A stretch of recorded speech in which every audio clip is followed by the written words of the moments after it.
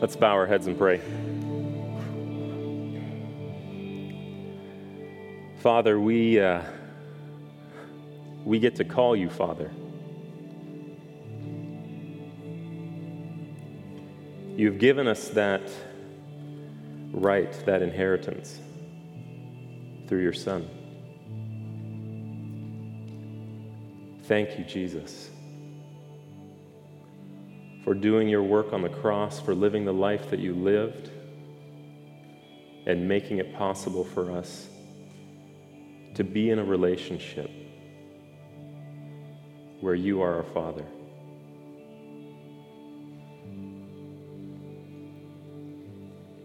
We look forward to now being able to spend time together, read your word, and be blessed by what is here. Pray these things in your name, Jesus. Amen. Well, good morning. It is really good to have you here. Thanks for joining us on this, kind of like Danae was saying there, maybe kind of the July 4th weekend. So really awesome that you're here. And give a little bit information about myself. My name is Jordan Evans, and I am the Director of Community Life here at Eastridge. I started in this position just in January of this year, and I've been so blessed in getting to know this church more and more, and just see the heart of those that are here, and the passion that's there, and the drive as well to be together, to love God, and to love the world that is around us as well, here in Happy Valley and in Portland. And I get a chance to dive into one of the parables. So we're doing a series on the parables. Last week, Christian did a great job with the parable of the sower. If you didn't get a chance to hear that, if you missed that, go download that sermon, listen to it. He did a fantastic job just setting up the parables, getting a chance to unpack what those are and how God, and how Jesus, I should say, how Jesus was using these stories to really just implant, as I would say, or maybe just challenge. Challenge is a good word. He used the word tease, is what Christian was using. He used the words to tease our minds into an active engagement, into active thought. And that's exactly what it is. These are stories that are meant to stop us, get us to think, and on the face of it we go, oh yeah, well that's pretty simple. But then as you sit with it a little bit longer, as you're walking around, as you're mulling it over in the day, you start to really understand and unpack more and more of what Jesus was saying here and what it means for God's kingdom. So my hope as the sermon is done is that you will get a clearer picture and a clearer love for who Jesus is, and what this parable is drawing our attention to. So that's what my hope is for you. I know that was my experience as I got a chance to prepare, and it was a huge blessing for me, and I hope that it is a blessing for you as well, if I'm able to communicate things well up here. So, if you have a Bible, this is the time. Crack that sucker open. If you don't have a Bible, we've got Bibles on a back table back there, and you can grab one of those. You can keep that Bible if you don't have a Bible. Take it home with you as our gift to you. If your Bible has a little on and off switch on it, that's great too. I use that pretty regularly, if I'm going to be honest. In studying, not so great to use it on a let's say like on a device, just because sometimes you miss out on some of the larger context of what you're looking at. The beauty of a device like that, though, it allows you to really zero in and focus in on a specific passage. So it does have its pluses. So go ahead, grab those, turn those on, and open those up. And we actually have it up on the screen as well. So if you're deciding, I don't want to do any of those things, I'd rather just read it up there. All right, this is a blessing too. It's still the Word of God. So open those up. We're going to be starting off in the Gospel of Luke, 14. And we're going to be reading quite a few verses, 1 through 24. And we'll unpack these together. So, one Sabbath, when Jesus went to eat in the house of a prominent Pharisee, he was being carefully watched. There in front of him was a man suffering from abnormal swelling of his body. Jesus asked the Pharisees and experts in the law, "Is it lawful to heal on the Sabbath or not?" But they remained silent. So taking hold of the man, he healed him and sent him on his way. Then he asked them, "If one of you has a child or an ox that falls into a well on the Sabbath day, will you not immediately pull it out?" And they had nothing to say. When he noticed how the guests picked the places of honor at the table, he told them in parables, "When someone invites you to a wedding feast, do not take the place of honor, for a person more distinguished than you may have been invited. If so, the host who invited both of you will come and say to you, 'Give this person your seat.' Then, humiliated, you will have to take the least important place. But when you're invited, take the lowest place, so that when your host comes, he will say to you, 'Friend, move up to a better place.' Then you will be honored in the presence of all the other guests. For all those who exalt themselves will be humbled, and those who humble themselves will be exalted." Then Jesus said to his host, "When you give a luncheon or dinner, do not invite your friends, your brothers or sisters, your relatives, or your rich neighbors. If you do, they may invite you back, and so you will be repaid. But when you give a banquet, invite the poor, the crippled, the lame, the blind, and you will be blessed. Although they cannot repay you, you will be repaid at the resurrection of the righteous."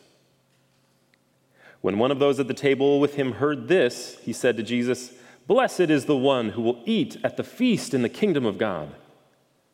And Jesus replied, "A certain man was preparing a great banquet and invited many guests.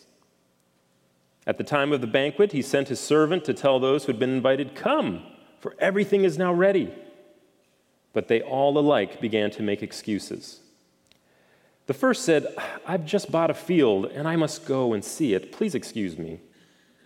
Another said, 'I've just bought 5 yoke of oxen and I'm on my way to try them out. Please excuse me.'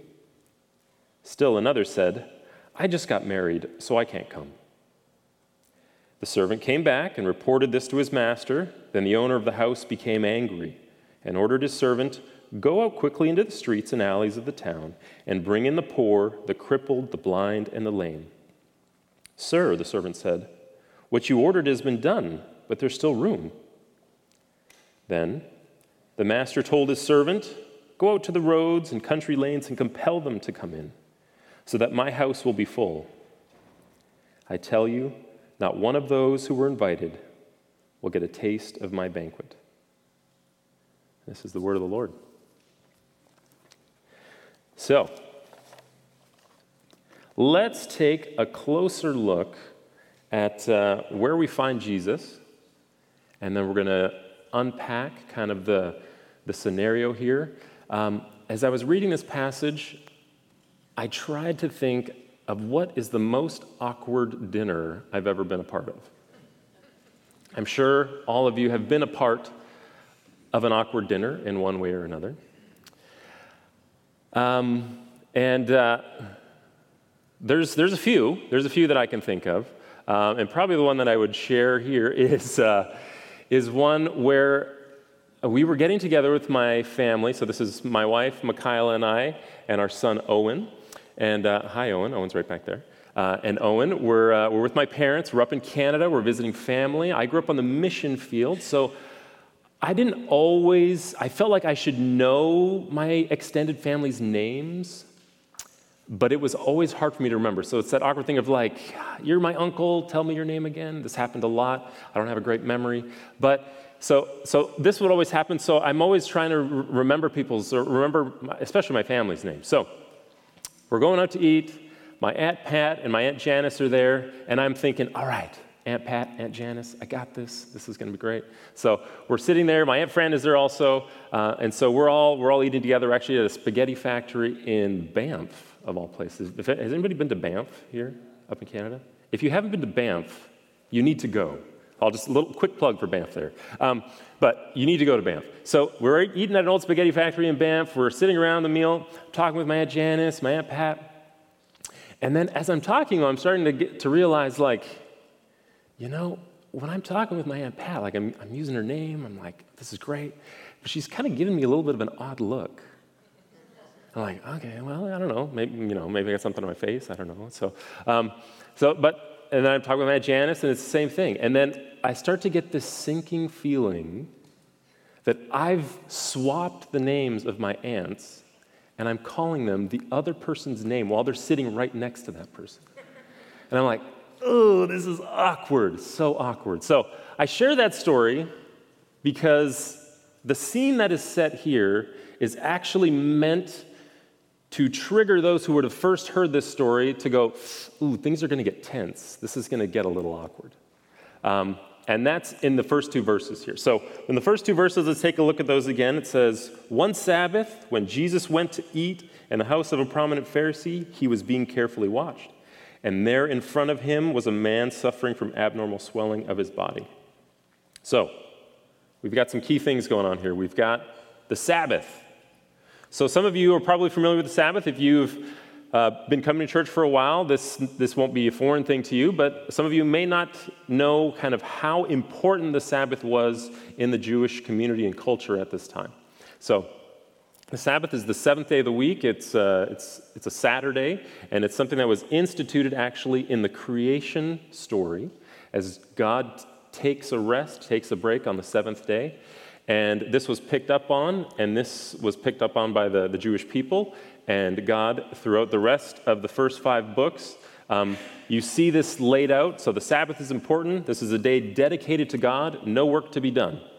Jesus has butted head with the Pharisees on the Sabbath many times before this. He's healed people on the Sabbath.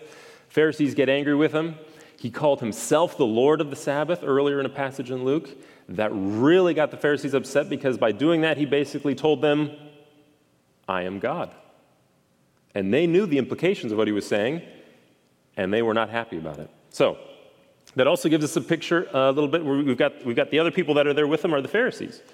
Now, I'm sure it wasn't just Pharisees there, but the text pinpoints the Pharisees themselves.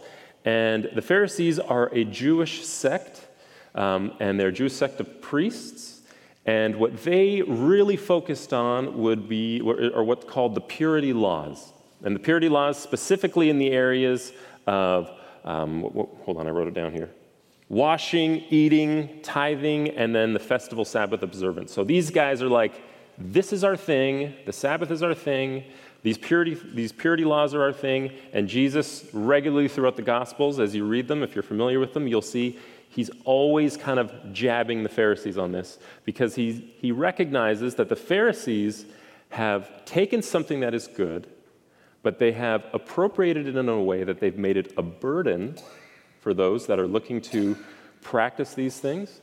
And then they're also just so concerned about the outward appearance that they give no value to what's going on the inside. Like Jesus has the strongest words, or maybe I'll say it this way, the strongest words that Jesus has in the Gospels are to the Pharisees and to the experts of the law, as kind of they kind of get put together. And I mean, he's got some brutal things to say. Earlier in Luke 11, he goes through what he calls the woes to the Pharisees and the teachers of the law, the experts of the law. And I mean, he calls them whitewashed tombs. He calls them greedy. He calls them all sorts of things. He calls them sons of the devil. I mean, that's a strong, strong word. And this is coming, I mean, think about who this is coming. This is coming from Jesus, the incarnate God, calling this group because of the condition of their hearts and because they are actively keeping people out of entering into a relationship with God. He calls them sons of the devil. Woo! Ouch. All right, so tension, right? So then you get the statement, well, Jesus is being carefully watched. You think, okay. Well, actually, let's back up a little bit. My first thought was like, okay, why is Jesus even here? Why is he here at this dinner? Why did they invite him? Well, there's clues to that as you go back in the gospel as well. If you look at the end of Luke 11, this is just right after Jesus has gone through all the woes. He's just, really made the made the Pharisees and the teachers of the law feel pretty bad, or just really revealed their hearts to them, I guess I should say it. And this is verse 53. This isn't up on a slide. I'll just read it. This is verse 53, Luke 11. When Jesus went outside, so he had just gone through doing all those woes. When Jesus went outside, the Pharisees and the teachers of the law began to oppose him fiercely and to besiege him with questions, waiting to catch him in something he might say.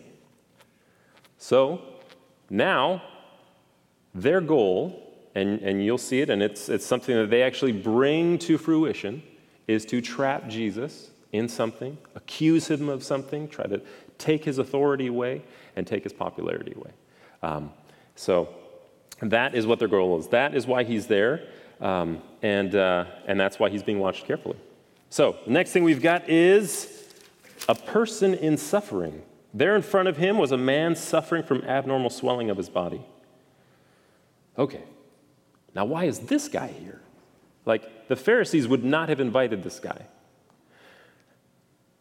In this culture at this time, abnormal swelling was related to, or they associated that with, to immorality. So there's no way a Pharisee would have wanted to have been connected because they thought, maybe this immorality might rub off on me, and I really don't want, this person is clearly on the outside.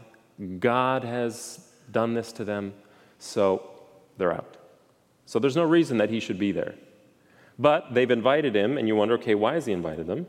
And it starts to reveal the heart of the Pharisees again because, and honestly, my first thought was like, okay, well, did the Pharisees invite him here so that they could try to bait Jesus into something? Like, are they using this guy as a pawn? I mean, that's pretty cold-hearted. And it seems too far. But as I started reading through commentaries, nope, they all pick up on this and they all highlight the fact. And the reason that they zero in on that is actually, if you look in the next verse, so verse 3, it says, Jesus asked the Pharisees and experts of the law, is it lawful to heal on the Sabbath or not? Now, the NIV translation here, they've got a word there, the second word in that verse, the word asked. Now, if you look at an ESV translation or an NASB translation, they'll actually use the word responded, which is what I think is a better translation for that word. And so what you see is nobody has said anything. The situation is here, but Jesus responds to the situation because he knows what's going on. And he asks a question.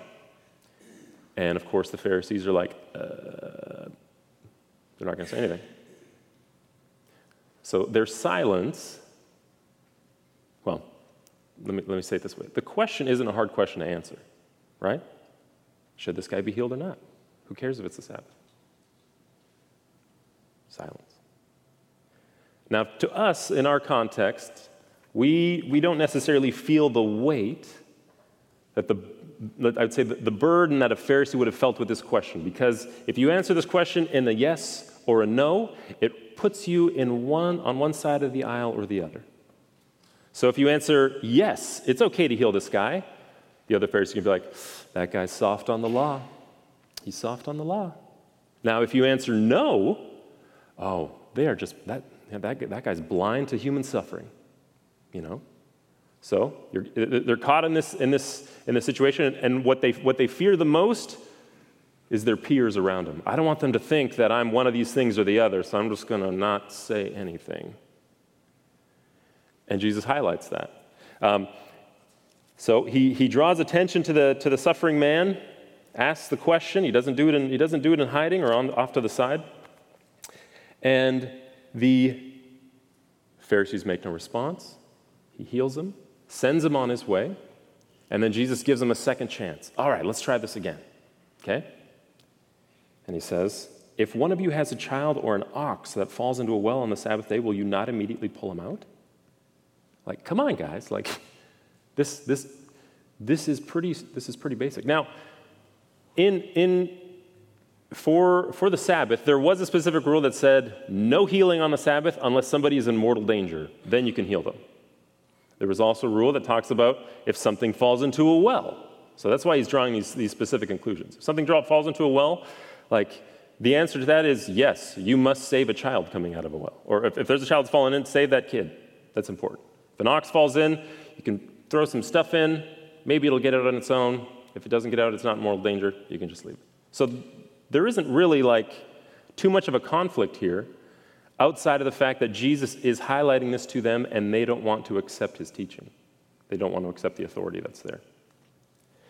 So, let's see. So far, in these first six verses, Jesus is the only one doing anything. Everybody else is just quiet. But let's take a look at what actually does get these guests, these Pharisees, these teachers of the law, into action. What gets them moving? All right, so that's going to be the next set of verses.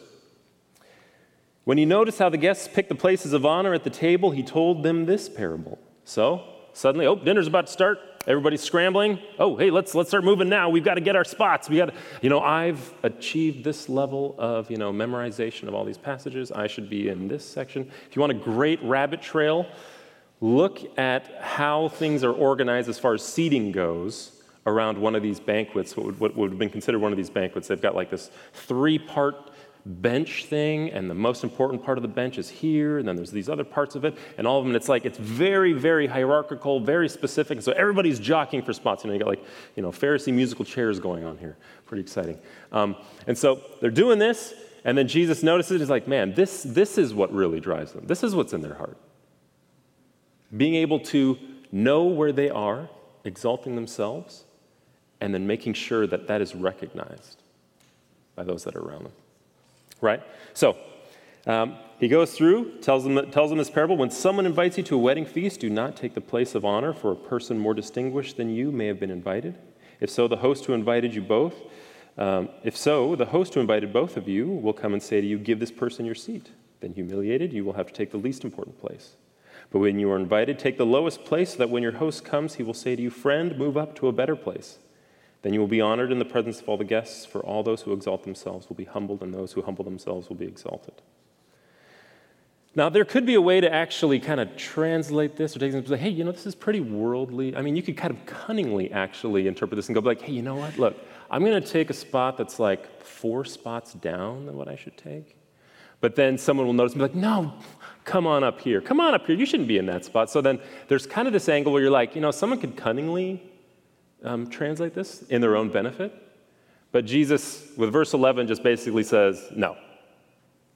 Anyone who tries to exalt themselves will be humbled, and those who humble themselves will be exalted. So again, it's about the heart. It's about the heart. All right. So right there, Jesus has spoken to the guests. He now points his attention to the host. Jesus is not going to leave anybody out. This is great. Awkward tension, right? Okay, so he speaks directly to the prominent ruler of the Pharisees, and he says this to him. Then Jesus said to his host, when you give a luncheon or dinner, do not invite your friends, your brothers or sisters, your relatives, or your rich neighbors. If you do, they may invite you back, and so you will be repaid. But when you give a banquet, invite the poor, the crippled, the lame, and the blind, and you will be blessed. Although they cannot repay you, you will be repaid at the resurrection of the righteous. Generosity. What does our generosity look like? What is the condition of our hearts? He's looking at the host. Now, is Jesus in this passage saying, don't ever invite your friends over for food? No, he's not saying that. What he's saying is, when you are looking to be generous and to serve, is it always done in a way so that people will notice? So that you can get your reward then and there? Is that the heart of the situation as he's looking at the host of this big banquet? So, the challenge here is to serve and to give intentionally without expectation of receiving in return. So, again, what are the primary motives for this Pharisee, this leader of the Pharisees, to put this banquet on? Right? When we give to receive, our reward is complete. But when we give without expectation, our reward is yet to come. So generosity. Now, in these kind of 3 sections here, the first one wherein Jesus does the healing, then he talks specifically to the guests during the second portion of it, and the third portion he's talking to the host. Jesus is highlighting to those present what God values within his kingdom. And what does he value within his kingdom? So we look at the first one, mercy. God values mercy in his kingdom. A compassionate heart for those that are in need or distress, that is rooted in the understanding of how much compassion God has poured unto them. So not just mercy for mercy's sake, but mercy as a response. Humility in verses 7 through 11. A heart that recognizes its true position in relation to a holy God and to the people around them who are made in his image. Humility. Generosity, verses 12 through 14. A heart that serves or gives as a response to God's generosity and to an observed need without expectation of receiving in return. So, each of these attributes, all of us in this room can work really hard to make them happen. What I would call kind of an artificial growth, right? You're working super hard to be humble. I'm working super hard to be humble. But in that process, what's most likely happening is there's pride that's creeping in because you start to achieve humility, let's say. You're like, hey, I'm getting pretty good at this. I'm a pretty humble guy, right? Same thing as far as mercy, generosity. These are things that we can strive to create. But what I want to make sure is understood is that these attributes find their source in God. These are attributes that are clung to because we look to a God who has done these things and we are imitating him and responding to him. So they find their source in God. They are modeled perfectly in Jesus. If you read through the Gospels, you cannot miss this. You cannot miss it. Jesus is he's awesome. Okay? If you're reading through it, you will see that you can't not see it. And then the third important part of this, and this is also talked about in the epistles, is these attributes are grown by the Holy Spirit. Called the fruits of the Holy Spirit. These are some of them. It's not all of them. But these are grown by the Holy Spirit. So as we recognize God as who he is, as we look to Jesus and model him, that fruit will begin to grow in our lives. It's awesome. All right. So this brings us now to what I think is actually a pretty funny part of this text. And Jesus has just gone through. He's healed this guy, made it tense. He's called out the guests, made it even more tense. He's called out the host, ratcheting up the tension even more. And then suddenly this guy just speaks up out of nowhere. Verse 15, when one of those at the table with him heard this, he said to Jesus, "Blessed is the one who will eat at the feast in the kingdom of God." I was thinking, what? Why did that guy say that? Like, first I thought, okay, did this guy kind of see the light maybe a little bit? Like, did he see the light? And he's like, yes. And I was like, I don't know, probably not. And then, again, as I got a chance to dig through some commentaries, the humor of this really got driven home because what happens here is this guy responds as if by reflex, almost to like a sneeze, and you say, bless you, right? This happened to me just yesterday. Somebody I don't know, I sneeze, they go, bless you. Awesome. That's nice. But in this same sense, you've got Jesus, and basically what he does, he has this phrase right at the end, you will be repaid at the resurrection of the righteous. And then like a bless you to a sneeze, this guy kicks this thing off and says, blessed is the one who will eat at the feast in the kingdom of God. And he's probably thinking, oh, why did I just say that? Like, I didn't want to engage Jesus necessarily right now. Now, so I think there's a little bit of that going on. There's that reflex reaction, but then there's also, I think, a desire to kind of like ease the tension a little bit. Kind of like, okay, it's getting a little tense in here. This is something we can all agree on here. We're all inside. We're all Jewish. You know, we're all guests. We're all invited. So let's high fives all around, right? Like, blessed are us, but blessed is those that are going to eat in the kingdom of God. Let's high fives all around. And Jesus is like, I'm not high fiving that guy. Don't leave that guy hanging. And instead of diffusing the situation, it's going to get a lot more tense. And that's when we kick in to the parable of the great banquet. Great parable. So let's read that one more time, and then we'll get a chance to dig into it a little bit more.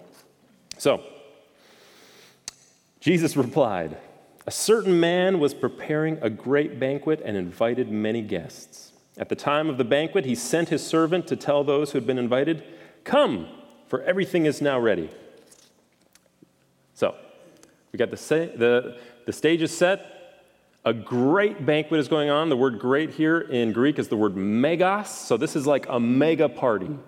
When I was trying to think, okay, what's the biggest party or the biggest event, gala that kind of gets thrown around or kind of gets put on? First thing I thought of was something called the Met Gala. Some of you may be familiar with this. I didn't know a whole lot about it. I wouldn't necessarily look it up because people that go to these events will decide to dress in ways that you're like, why is that person wearing that? So just put that out there. But the Met Gala is, I don't have this in my brain, so I'm going to read it. It's a fundraising gala for the Metropolitan Museum of Art's Costume Institute, and it's in New York City, and it is the epitome of luxury, and a ticket to go to the Met Gala is $30,000, and that's just the invitation, because you are then, of course, expected to show up in something that is going to dazzle and be incredible. So whether it's jewelry, I mean, each one of these events is themed, so there's a specific theme that's going. They actually did a Vatican theme one year that ruffled a lot of feathers. So you've got this event, and it's a buy-in event. They put it on. I think they actually do invite some people, but then if you want a ticket, you got to spend $30,000 to get a ticket. So that is kind of what I was like. Okay, that would be what we consider a mega event, and that's what they're wanting us to capture here. This is a mega banquet. This isn't just some normal banquet. This is a mega banquet. The big difference, of course, there being that in the Met Gala, you're buying your way in or you're being sponsored to go in. In this one, you're just being invited. All right? So, invitations are sent out. So, people knew in advance, hey, this thing's coming up. I know the date. This is when it's going to be. All right. They accepted the invitation. Servant goes out. Preparations are complete, and the servant is sent out. All right. That's where we find ourselves. Verse 18, 19, 20, and yeah. But they all alike began to make excuses. The first said, "I have just bought a field, and I must go and see it. Please excuse me." Another said, "I have just bought 5 yoke of oxen, and I'm on my way to try them out. Please excuse me." Still another said, "I just got married, so I can't come." Okay. So we look at those excuses, and on the face of it initially, for myself, I read it initially, I was like, I mean, that's kind of a legitimate excuse maybe, right? Not so much. I mean, if you think about each one of those, again, keep in mind, they've known about this great banquet that's going to be coming up. The invitation was already sent to them. They accepted it. And now it's prepared. So this is something that they have agreed to. Said, yeah, by accepting the invitation, I'll show up. So the servant goes out, tells the first person, says, hey, come on to the party. And he says, oh, look, I just bought a field, and I need to go check it out. Now, think about it. Like, who would buy a field without knowing what they're buying? Right? I mean, that's just a bad choice right there. The chances of this person not having seen the field prior to them buying it is pretty slim. All right? So, I mean, that's pretty offensive. Next one. The guy says, hey, I just bought 5 yoke of oxen, and I need to try them out. Now, the fact that this person is buying 5 yoke of oxen highlights in the passage that this is somebody that's pretty well off. Because in this context, and again, this is coming from commentaries, they're basically saying that means that he would have about 1,000 acres of land. That's a lot of land at that time. So this is somebody who has quite a bit of money. They're buying all these oxen. Why in the world would they not have checked out the merchandise before they bought it? They would have checked out the merchandise. They would have. This is a significant investment. There's no way they wouldn't have, right? So you got that. And then the last one, we've got somebody who says, I'm newly married, I can't come. Congratulations on the new marriage. Now, that does not mean, though, that something that you previously agreed to, as far as even just this is an invitation to a banquet. This isn't like anything other than that. That it's like, oh no, I'm married, I can't come to the party. It's like, what? No, bring the person you just married. What do you mean? You can bring them along, right? So these are some pretty bad excuses. They're nonsensical, and they're really offensive at the heart of them. It's also, I think, important to note that these excuses surround what we would see as kind of normal priorities in our everyday lives. So things like property, things like material objects like the oxen, our relationships. Like these are standard excuses, or not excuses. These are standard priorities in everybody's life. Not bad things, not bad things. That's not what I'm saying. But to use them as an excuse to not go to the banquet shows, again, it reveals the heart, is what it does. So, servant gets this, he reports back and says, okay, you're not going to like this. The servant came back and reported this to his master. Then the owner of the house became angry and ordered his servant, go out quickly into the streets and alleys of the town and bring in the poor, the crippled, the blind, and the lame. Now, we have seen this language before. And it's supposed to trigger our minds to go, hey, wait a second. We just talked about the blind, the lame, the crippled, and the poor. And weren't they just in a kind of banquet? So what this does is this highlights what kind of banquet this is. This is a banquet where those present are not expected to in any way repay the generosity of the host. They can't. Let that sink in for a little. There's like awesome gospel truth in there. And so the servant goes and does this, brings those people in. Again, these people are considered outcasts. Well, in many societies, thankfully, we live in a country now that looks to care for and assist in ways that they can. But that was this reality is a new reality to what things used to be. So when we hear those words, oftentimes it will initiate in us, oh, well, we want to be compassionate to these people. And we because that's part of what our society looks to do. At this time, that was not the case. Sure, you might feel sorry for them, but most of the time people thought, that's God doing that to them. So that's God doing it. So I'm just going to stay out of it because I don't want to accidentally receive some of that. All right? So, servant points out, okay, well, hey, I did all that, but there is still a lot of room in this house. There's no indication of how big this room is, or big this house is. So then he goes on to say, all right, well then, the master told the servant, go out to the roads and country lanes and compel them to come in so that my house will be full. I tell you, not one of those who were invited will get a taste of my banquet. So, it starts off, we've got invited guests, kind of considered what would probably a smaller group of people. Then it extends out into the city. We've got going to the, what's the term he uses, the streets and alleyways? No, yes, streets and alleys of the town. So just going to the streets and alleys of the town. All right, we did that. Still a lot of room in here. Go out even further. Even further is foreigners, enemies, people that are definitely outside. I mean, because you could be sick, poor, crippled, or lame and still be Jewish. You'd be inside. But if you're a foreigner, if you are somebody who is not Jewish, then you are definitely on the outside. So this is the master saying, no, this is everybody. Everybody's invited. Go all the way out. All right. And then, in his final statement there, this is a hard statement to swallow. But let's unpack it a little bit. He says, go to the roads and country lanes and compel them. He says, I tell you, not one of those invited will get a taste of my banquet.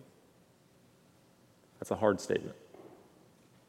But you got to keep in mind, who are the invited in this parable? The invited are those that, yes, they received the initial invitation, significant honor, but then they excused themselves from attending.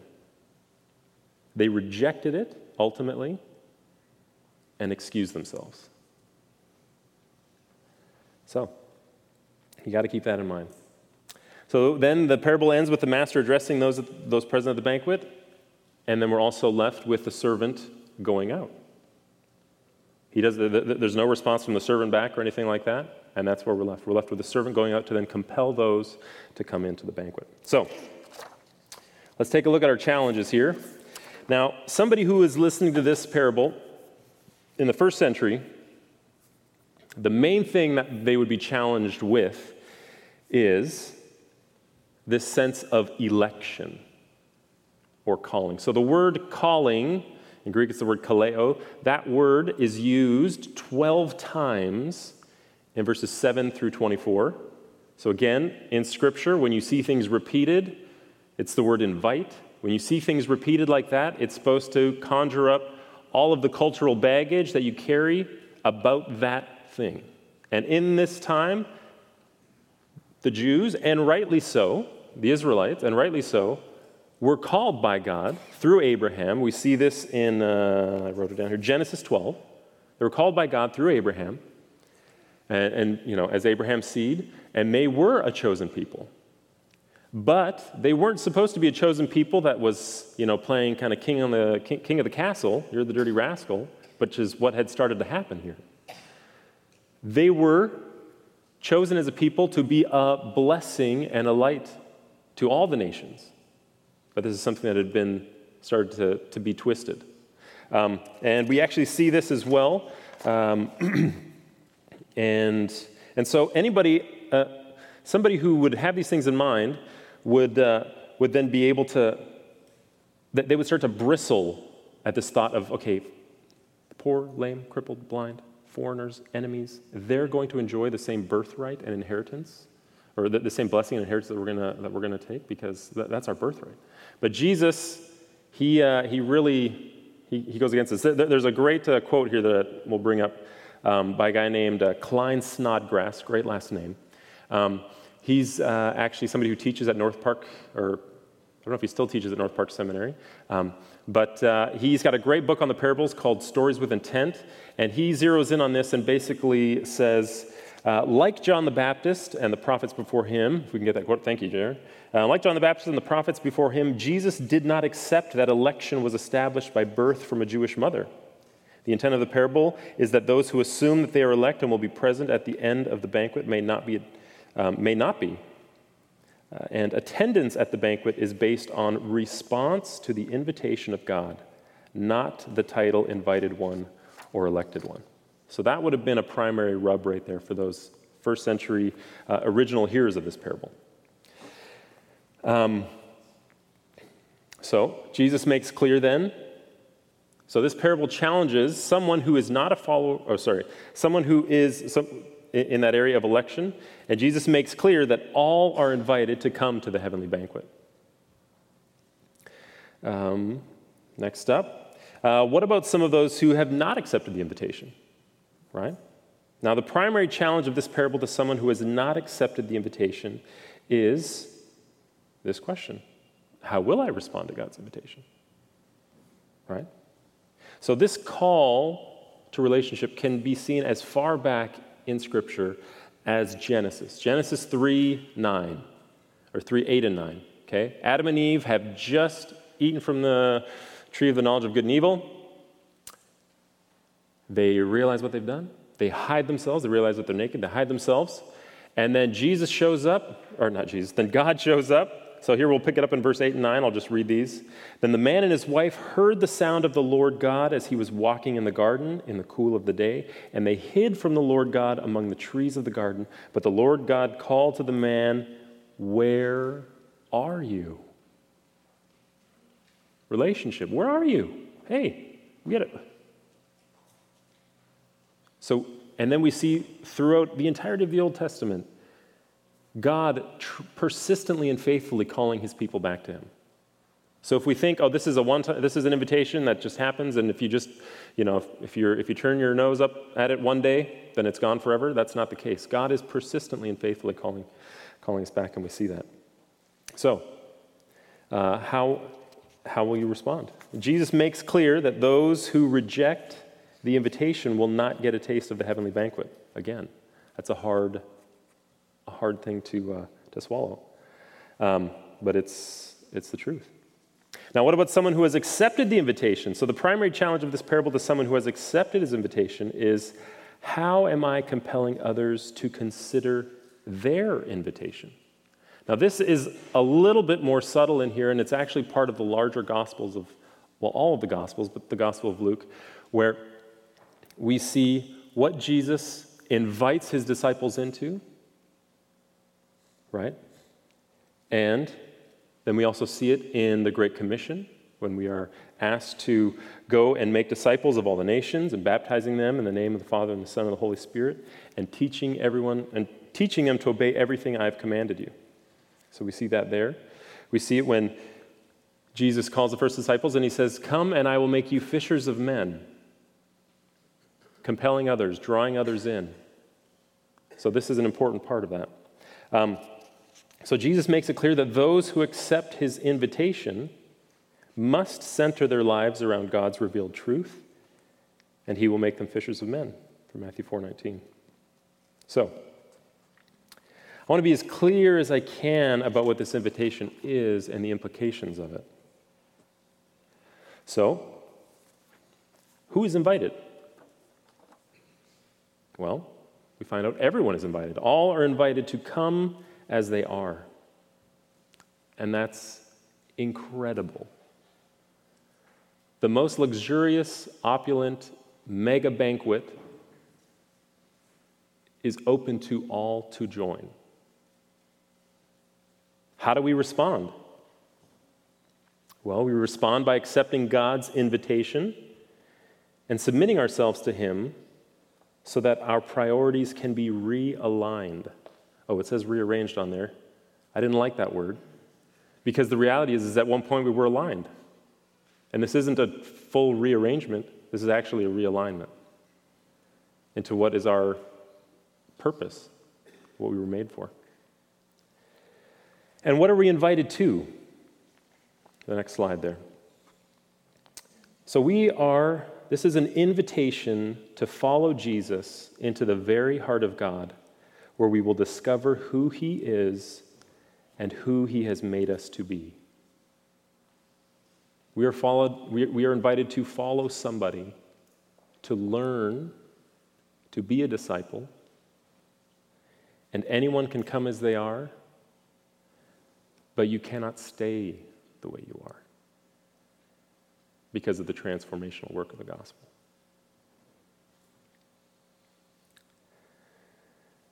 So this parable is, you might not like this image necessarily, but it's a surgical procedure that really lays open the heart of the Pharisees who were listening to it, and the experts of the law, and any of the other guests. But it does the same in our own lives if we allow it, if we sit with it. Because God is inviting you, and how are you responding? Where are you in your response? Are you caught up like the Pharisees were in kind of the do's and the don'ts, and you're obsessed with the rules? Are you stuck there? Are you maybe too proud to accept God's authority? A lot of the sermons that we've had lately have really highlighted how there's a really strong kind of individualism that has become a part of our culture. So maybe it's there. What kind of excuses are we making? So these are questions that only you can answer, and no one can answer them for you. Now, if you're in here and you're listening and you're thinking, I want to know more about Jesus. If you are deciding to accept this invitation, let somebody know.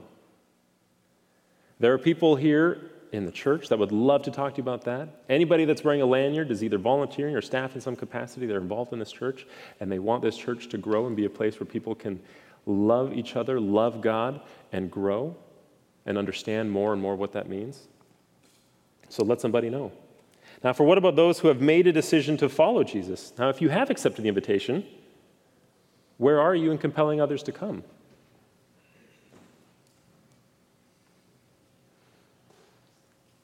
Ask yourself that question. Ask somebody you are in community that question. This is not something that you can do alone. You cannot do it alone. I cannot do it alone. This needs to be done within life groups, within community. And this needs to be done every day. So God invites everyone to be a part of what he has prepared. We need to hear the invitation and respond to it if we want to take part. And when we accept God's invitation, we join with the perfect servant, Jesus, in his mission to compel everyone towards a relationship with God.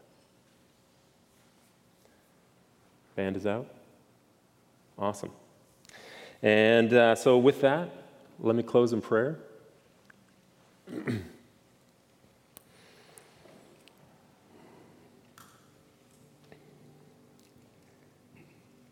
Jesus, your divine ability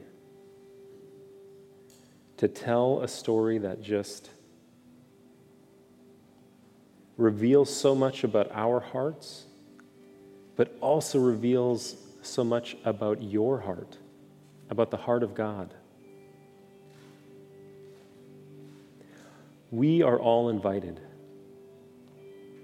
All of us here, everyone in this city, everyone in this world is invited.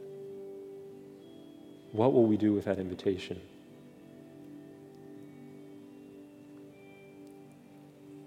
We are free to come as we are,